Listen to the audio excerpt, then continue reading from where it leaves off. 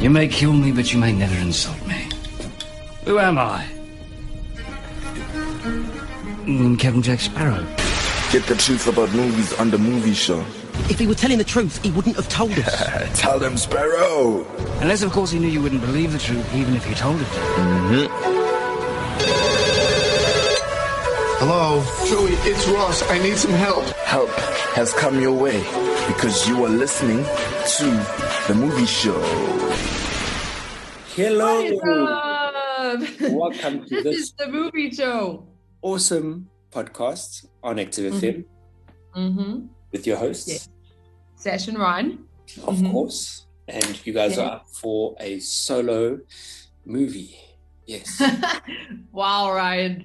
Nice bringing the title of the movie into the intro of our show. Yes, making it big. Up front. So today we're reviewing a film that is titled The Soloist, and it actually is a 2009 film, so it is quite a while ago. And I don't know how many people know about this film. I only knew of it because I think of the director, and then also the two main actors in it are quite main actors. So, but I don't know. Like, Ryan, did you ever see this film, hear about this film? How did you come across with the director? As in, you found the movie because of the director? Yeah. So the director of this film is Joe Wright, and he directed Pride and Prejudice. He also directed Darkest Hour, which was a very good film. We did a review on it. It was the one with Winston Churchill. Yeah. You know that film? Yes. So he's directed a lot of other films, like I haven't watched, so The Woman in the Window I haven't watched. That's a 2021 film. He directed Hannah, which was 2011, which has Saoirse Ronan in it. And then there's a 2019 film called Swallow. That film looks very weird. This chick has the urge to swallow anything and everything. What? Like, literally. That's what the movie's about. A chick that likes swallowing things because she likes how it feels on her tongue and down her esophagus. Okay. Someone is supposed to be a chef, I think, huh? No, she swallows it's non-food items. It's like keys, and I'm sure the ones in Wow. I haven't watched the movie. I watched the trailer because I saw he directed it. So I was like, oh, okay. And the main actress, it's not Jennifer Lawrence, but this actress looks exactly like Jennifer Lawrence, but it's not her. But so I was interested, but I never watched it because I just thought it looked whack. Okay. Well, maybe coming up, eh? Maybe a future movie. Yeah, so that's how I found this film, and I didn't expect it to be what it was. I must be honest, I didn't really have any expectation going in because I didn't watch the trailer and I didn't search the storyline. I saw that the two main actors is Robert Downey Jr. and Jamie Foxx. So I thought that looks like a good film to watch. Yeah. And then that was the reason I watched it. So I kind of didn't expect anything going into it. I didn't know what it was about or anything. I sort of knew it had something to do with music because, I mean, soloist, generally that's a musical term when someone does a solo, for example. So I thought there is something with music involved, but I didn't know. And watched it, and I thoroughly enjoyed it. I must be honest. It's a different film. I've never watched anything like it before, even for a Joe Wright film.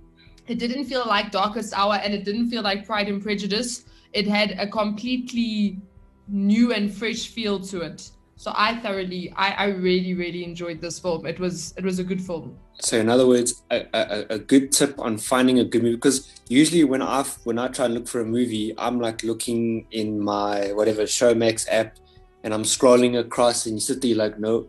And the problem is that obviously you look at the movie, you judge the book by its cover. Exactly, yeah. But by now, the title and the poster. Yeah, you're just like, that doesn't look good. That doesn't look good. And then I think to myself, I'm like, but most movies that I watch and I enjoy, the covers don't look good. So how the heck do I find a good movie? And obviously, we now have a good tip right there. Search by actor or director. So if you're in the mood for a good Robbie Downey Jr., just search for all the movies. And I think that's a very good tip. Wow. Right. Sometimes it doesn't go right. So, for example, my family and I did a Pirates of the Caribbean marathon. So we watched all 5 of them, thoroughly enjoyed all 5 of them. And then I was wondering, because personally, I haven't seen Johnny Depp in a movie in a while. So I thought, has he been acting? Has he not been acting? So I went and searched, and there was a 2019 or 18 film that he was in. I think it was 2019, called The Professor. So we watched it. We didn't even finish it. We stopped watching it. The whole movie's about this guy. He's a professor, and he gets told that he has cancer, and he basically has 6 months to live. So now he goes on this crazy, I don't even know what to call it, because he's dying. So he just starts. Yeah. No, he's not even living his life. He starts taking drugs. Him and his wife are both having affairs, and they're both okay with it. One of his male students comes and gives him space cookies, and this is where we stopped watching the film. The male student says to him that he's gay, and he asks the professor, Johnny Depp, if he'd like to, try out things with him, and that's where we just, stopped. So sometimes it doesn't work, but most of the time it does work. Right. You just have to, yeah. I think that's for viewing with family. Shame. I can just imagine, having the kids all around, and next minute something breaks out, and you're like, okay, whoa, can we see the movie?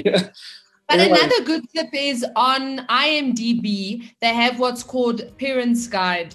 So literally what you do is you just search the movie and you search Parents Guide, look for IMDb, and it will literally tell you the nudity, the violence, the swearing, and if there's any like gory, like blood and stuff like that. So they'll tell you that they tell you exactly what is in the film, and then from there you can decide, do you want to watch it or do you not want to watch it? And they do tell you that they don't leave stuff out. So for example, even with Burn, I didn't watch Burn for a while because when I searched on IMDb, they actually said that there was a gay kiss in it. And I was like, who wants to watch a movie with a gay kiss in it? But the trailer looked good and all of that.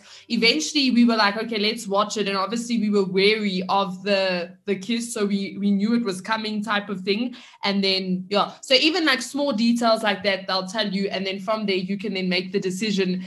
Is it worth watching or is it not? We didn't do that with The Professor. We probably should have, because we probably wouldn't have even started it. For everyone, the movie was good. It was fine. Right. I must say, I must give a big ups to, what's it, IMDb. Yes. They even tell you how many times a word is used. So they'll say there's 57 uses of this word. There's 3 times you see this, and there is 1 time where this happens. And you're like, wow, somebody's like, that's their day job, working for that site. They watch movies all day and they have a piece of paper there and they write down. 1, 2, wait, was that? Shame, yeah. That's when you hope they don't swear a lot, because then you don't have to write down. They said 1, 2, 3, the F word 53 times. 9, 10, 11, 12, 13, 14, 15. Wait, was that 15 or 16? Go back. 1, 2, 3, 4, 5, 6, 7. So, yeah. Yeah, no, it's crazy. So this film is a musical drama, but it's not a musical in the sense of there's singing and stuff. There's no singing in the film. No breaking out. It's musical, yes. It's a musical because Jamie Foxx's character plays the cello and the violin, and there's an orchestra in the film that plays at one point, so that's why it's classified as a musical. The whole story is this is the synopsis of the film. A journalist befriends a homeless, mentally ill street musician who possesses extraordinary talent. Inspired by his life story, he writes an acclaimed series of articles. Now, this film, and I didn't know this until the end of the movie, it's a true story. So this actually happened. It's a true story. They say, however, it is sugar-coated. So there are fictional aspects to the film. It's not that everything happened, perfectly according to reality. They did sugar-coat it.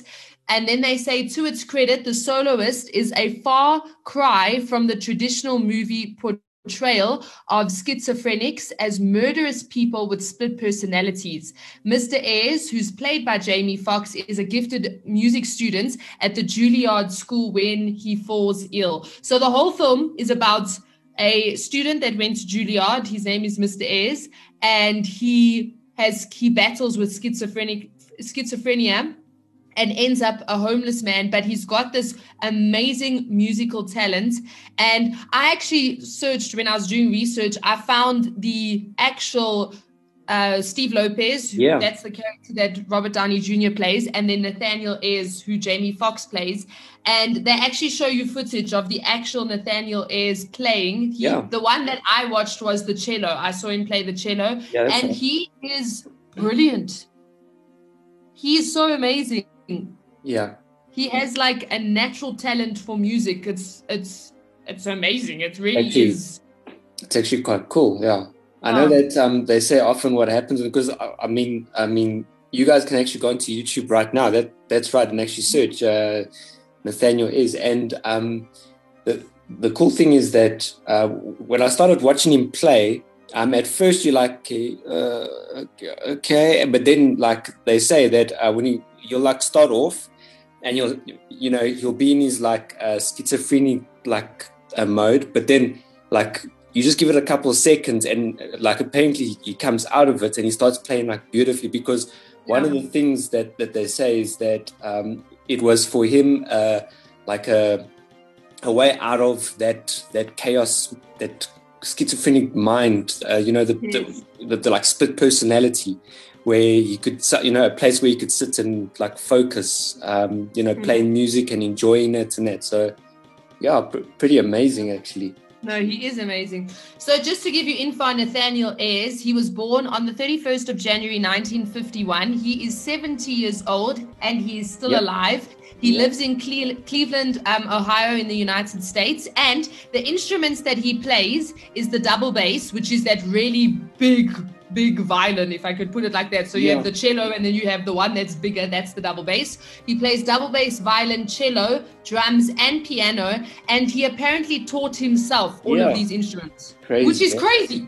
Do you know how hard it is to play any form of violin, cello, or double bass? It is so difficult. It is I think they're one of the most hardest instruments to play, just because, so like, on a guitar or on a piano, you can see the notes, because obviously the piano has keys and the guitar has frets. So you can see where you are on the instrument. Whereas with cello, violin, and double bass and viola, you don't have the frets, which means you have to memorize the position of that note on. It's crazy. It's So he is really, he's awesome. Also, interestingly enough, Jamie Foxx, who plays Nathaniel Ayres, he already was classically trained on piano. So he was trained on piano before this film, but he learned to play the cello for the film. So all the scenes where he's playing, it's not, you know how sometimes in movies they have the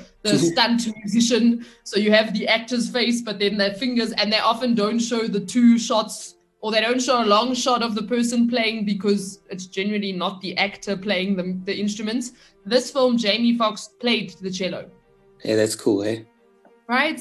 It is very cool.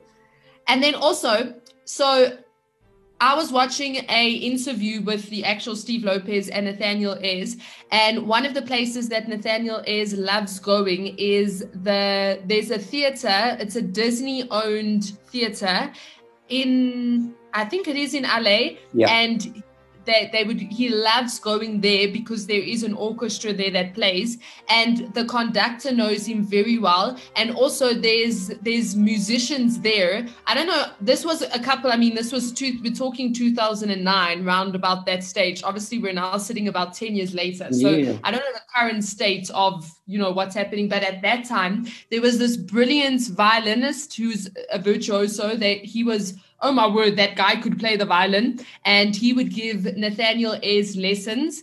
And then also there was a pianist. So basically the musicians that were playing with the orchestra would also practice from time to time with the actual Nathaniel Ayres, and he could go sit in any rehearsal and watch them play, etc., etc. So he's very well known, and the people there, they like him. They've actually made friends with him, and when he comes in, they enjoy being with him. So I thought that was pretty cool. Yeah, that is pretty awesome. So there's a part in the film where they attend a rehearsal concert together. Now, one of the things I thought, shame, Nathaniel. So in the film, you'll see Robert Downey Jr. invites Nathaniel Ayres to come to the theater, to come to the orchestra with him, to actually attend an actual evening where the orchestra plays. But Nathaniel Ayres says that his response to him was, there's people who have paid money to come and watch this orchestra, and they shouldn't sit next to someone like me because I'm hopeless. Not hopeless, homeless. That sounds way more depressing than it was. He's homeless, not hopeless. But literally, he said he didn't want to go because he just felt like people were paying money. He understood like almost how prestigious that, you know, going to like the orchestra is. And for him, he as a homeless person didn't want to go there because he thought people are paying money for this and they shouldn't have to sit next to someone like me. So then what happened was they were able to organize that he goes and attended a rehearsal. So he did go. He actually went and attended the rehearsal. But in the film, you'll see that all the seats are covered with white canvas. So all of the seats in the theater are covered with white canvas. This is not cinematic imagery. So they didn't do this because it looked pretty on camera. That's not the reason they did this. This is actually done in some concert halls during rehearsals to reflect a more accurate sound, as if the seats were being occupied. So they actually do it for sound reasons, right? Which is pretty cool. I thought maybe they were putting the covers there so that, keep the seats clean and stuff like that. That's crazy. I would have never thought, hey, Sashi, I think we need to do that. During sound check, we need to be putting covers over the seats as well. Wow, that's interesting. Definitely. So also in that part of the film, the orchestra plays. And can I just say, the orchestra, it was beautiful. The music in this film, it's obviously all classical Beethoven. Yeah. It's all of that type of music. So if you're not much into classical music, then I don't know how much you'll like it. But I know for me as a musician, and I'm sure, Ryan, you felt the same, you just have a respect for that music because you understand how skilled you have to be as a musician to be able to play it. So it was really, I thoroughly enjoyed the music throughout the film. But at the rehearsal, what they do is the orchestra performs Beethoven. And what happens is the camera zooms in on Jamie Foxx, and then eventually it changes to Nathaniel's imagination, and his imaginations has colors associated with the sounds. So as the music is playing, literally it literally turned into basically like the screen was just a screen full of colors at that point that went with the music. And apparently this refers to a neurological phenomenon called synesthesia, in which simulation of one sensory or cognitive pathway leads to automatic involuntary experiences in a second sensory or cognitive pathway. It is known to have affected many popular musicians, painters, and authors like Stevie Wonder, Van Gogh, and Vladimir Nabokov. I don't know who that is. I think he might be an author, but that I thought was quite interesting. So that wasn't just a pretty part of the movie. That actually is like they've associated the colors with the music, etc., and I thought that was... Because at that point, I was like, this is a very interesting take on, the music and all of that. It was actually well done, just because from the point that, I don't remember hearing him explain what he sees or what he, when he plays music. And, they brought it on. And, it was on for quite a while. You actually just sat there and there were these colors, flashing on screen and stuff like that. I was just like, sure, this is actually very good. I was even there. I was even thinking to myself, damn, how did they do this? It looked like they shone different colored lights, sort of directly into the lens, type of thing. And even with some of the timing, it went with some of the timing. So it was, and even the colors that they used. So I'm sure. I don't know how many takes they had of that, but that was very interesting. That was very interesting. This film is based on a movie. What did I just say? The film is based on a movie. This movie is based on a movie. No, it's based on a book. Yes. So Steve Lopez, he was a writer for the LA Times, and that's when when he came across Nathaniel Ayres, he then started writing about him, and that's how this whole story actually came about. But then Steve Lopez actually went on to write a book, and the writing of the book and also the selling of the film rights have helped pay Ayres' expenses and helped his sister, a mental health professional, set up a foundation for him. So the book and also not the film sales, they sold the rights for the book to make the movie.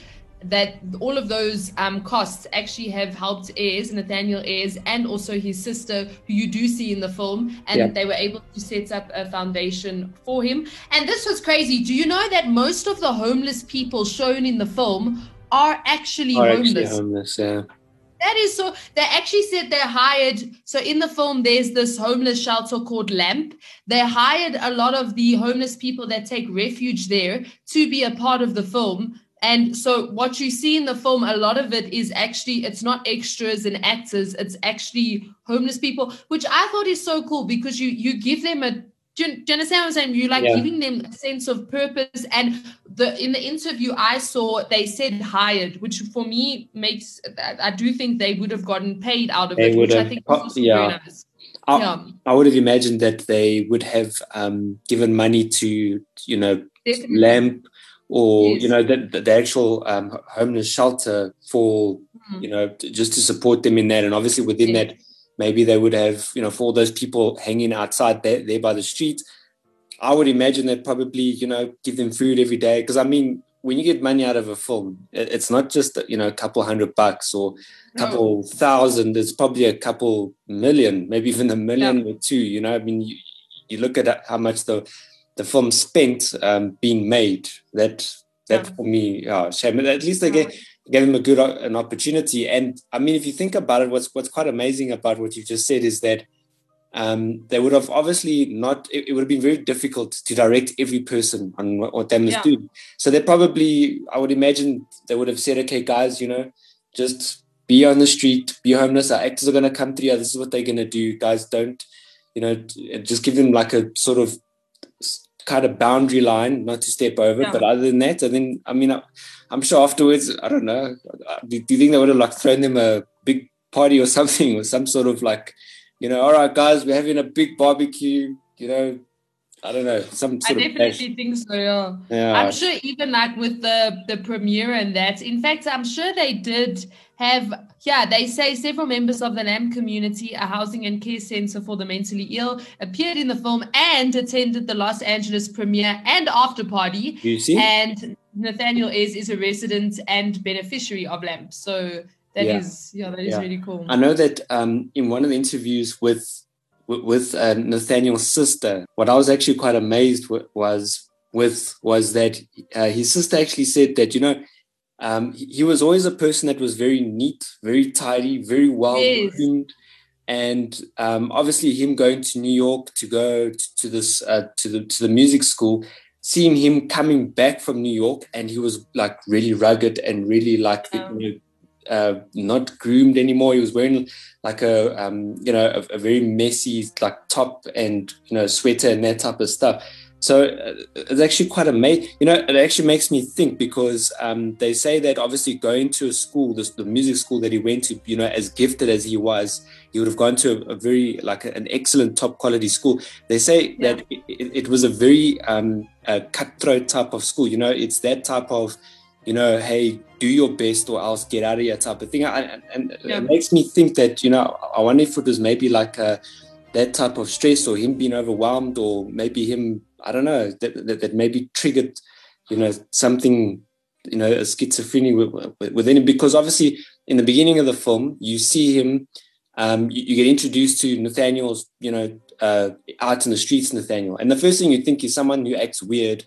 I know this guy's on drugs, or, no, he's taking something that's really bad for him, but shame. But meanwhile, in actual fact, he had a mental illness. In fact, for Jamie Foxx didn't want, he was actually he was second guessing whether he wanted to actually play this role. And then I think it was the director who actually took him to the streets of LA, because he said, no, I've been down there, those streets, there's dangerous people there, it's not a good idea. I'm not sure if I want to do this. But then when he actually went down there and he spoke to some of the homeless people, because like we mentioned earlier on, is that, there's that shelter, which is sort of like a home in that for homeless people who do have a mental illness. And then he spoke to a woman. He had a conversation with one of the women there, as in one of the homeless women, and she explained her story. And he was just like very, very like shocked by it. He got very emotional about the fact of these people's lives and how they're living, because what the woman said was that, she got concerned with her mental illness when she looked at her children and she didn't even know who they were. Yeah. And immediately she called her sister and said, please come fetch the kids from me, because there's something wrong. And that apparently really, really grabbed Jamie Foxx. And he was then, okay, yeah, definitely. And I thought that Jamie Foxx did a brilliant job. I mean, if you actually see the videos of Nathaniel, and there's this like softness in the way that he talks and all that. And then you see Jamie Foxx and the way that he had been dressed, the way that he looks in this film, you're just like, wow, sure. Very, very well done. I mean, I was even thinking to myself, wait, this is Jamie Foxx. And I'm looking at this guy, even the way that his hair was done. I mean, Jamie Foxx, you don't usually notice the freckles on his nose and on his face, but in this movie, like, you actually see it. So yeah, that was really cool. He did a brilliant job. He really did. He got the performance so close to the actual Nathaniel is. It's actually amazing. Yeah. He did a really good job. In the film, Steve Lopez, who's played by Robert Downey Jr., is portrayed as divorced. However, his real-life counterpart actually remains happily married, so he wasn't divorced. And the actual Lopez said, while having himself portrayed as recently single in the film was a bit weird, it was much more important to him that the filmmakers captured the themes of his articles rather than the absolute fact. So he actually didn't want... When the filmmakers approached the two of them and said, we want to add some fictional elements, for example, like Steve Lopez was divorced, they were actually happy with that, because they didn't want it to be too close to home, and they were happy for the filmmakers to do what they wanted to do with it. This is the second time Robert Downey Jr. has portrayed a real-life reporter. He previously portrayed San Francisco Chronicle reporter Paul Avery in the film Zodiac, which is 2007, on the Zodiac killer. That film was so long. I watched that movie. Oh my goodness. I'm sure that movie was like 3 hours long. And we didn't expect it. So literally we put it on, and when 3 hours later you're sitting there falling asleep, that literally was what was happening. Sure. So this film, The Soloist, is a lot lighter. Also, The Soloist has a way better ending than the Zodiac, but yeah. I thought this was also cool. So despite his distrust of two-dimensional images, Nathaniel Ayres did attend the premiere of the film in Los Angeles with his family, who flew in for the occasion. He rarely watches movies or television, but he did actually go to the premiere of The Soloist and watched it, which I thought was pretty cool. That's very, very nice. And then as of April 2009, Nathaniel Ayres apparently has a girlfriend and is doing reasonably well. That was according to Steve Lopez in 2009. And he also taught himself to play the flute. Who? Nathaniel Ayres. Oh, the flute as well, yeah. Because obviously, as we see in the movie, something that they didn't really show in this movie was that obviously after Mr. Lopez wrote a column about Nathaniel, a lot of people had donated a lot of instruments. Obviously, the movie we see a double bass coming through, but you know that a lot of people actually donated instruments, like, and that's obviously how he taught to teach. Well, how he taught himself how to play, like the trumpet. But one of the instruments that people donated was even a piano. a whole piano was donated to him, obviously included with strings that he needed, sheet music, and a whole lot of other instruments. And what was quite amazing is that he used that to teach himself music. Yeah. Yeah, no, it's a very, very good film. I thoroughly enjoyed it. And I think one of the things that stood out for me most about this film is the relationship that they just portray between Steve Lopez and Nathaniel Ayres. Yeah. And even in interviews, you hear them say this, but they really brought it out in the film that they both needed each other. It wasn't that Nathaniel Ayres was homeless and so he needed Steve Lopez. Steve Lopez actually says he needed Nathaniel Ayres as much as Nathaniel Ayres needed him, because there was kind of like the whole commitment thing which they brought across in the film. Like for me, I got that he taught him how to, stick through relationships and be patient with people. And I loved at the end of the film how it said that for a lot of people, mental illnesses can be cured just by good relationships. So just by having someone there that actually it's proven that it's helped people with mental illness, which I thought was amazing and so encouraging. So for me, this film is really good. Also, one of the things Robert Downey Jr. said is, films are entertainment, yes, but the genre of drama films are often often the best movies to watch, just because they show you real life situations. It's not this fictional, like superheroes or, this guy almost died and then he didn't or whatever. It's often true life. It's real life. And I think a lot of dramas, obviously there's the ones that end sad, and I'm not talking about those ones, but like this film, they actually just like give hope. I think they almost spread like a message of hope, which is, I think, nice, because there's so much junk, if I can put it like that, being spread in the news and in the tabloids and all of that. Whereas when you get films coming out like this, it's actually, I think it just encourages people, and it goes beyond just entertaining. It actually goes to, let's tell stories that will inspire people to also, reach out to someone in their world, or, be patient with relationships, or it's just encouraging and inspiring. So I really enjoyed the film, and I enjoy these type of this genre of film, if I can put it like that. And I think we need more movies like this, because they're good. I think they're good for everyone, and people should watch them for that reason. Yeah, definitely agree. So that was The Soloist. It's a very good film. Go watch it. But this has been the movie show right here on Active FM. With your favorite hosts. Yes, Ryan and Sash. Yes, we are the ones. Yes. Did you just refer to us as those people? Yes, those people. Nothing wrong with that. But yes. We will be back again next week with another awesome film review. But until then, keep watching movies and go watch The Soloist. Yes. Yeah. So this is us signing out. Until next week. Cheerio. Exactly. Like what you're listening to? Follow us on Gab and Twitter at ActiveFM. Instagram at ActiveFM777 and Facebook at /ActiveFM.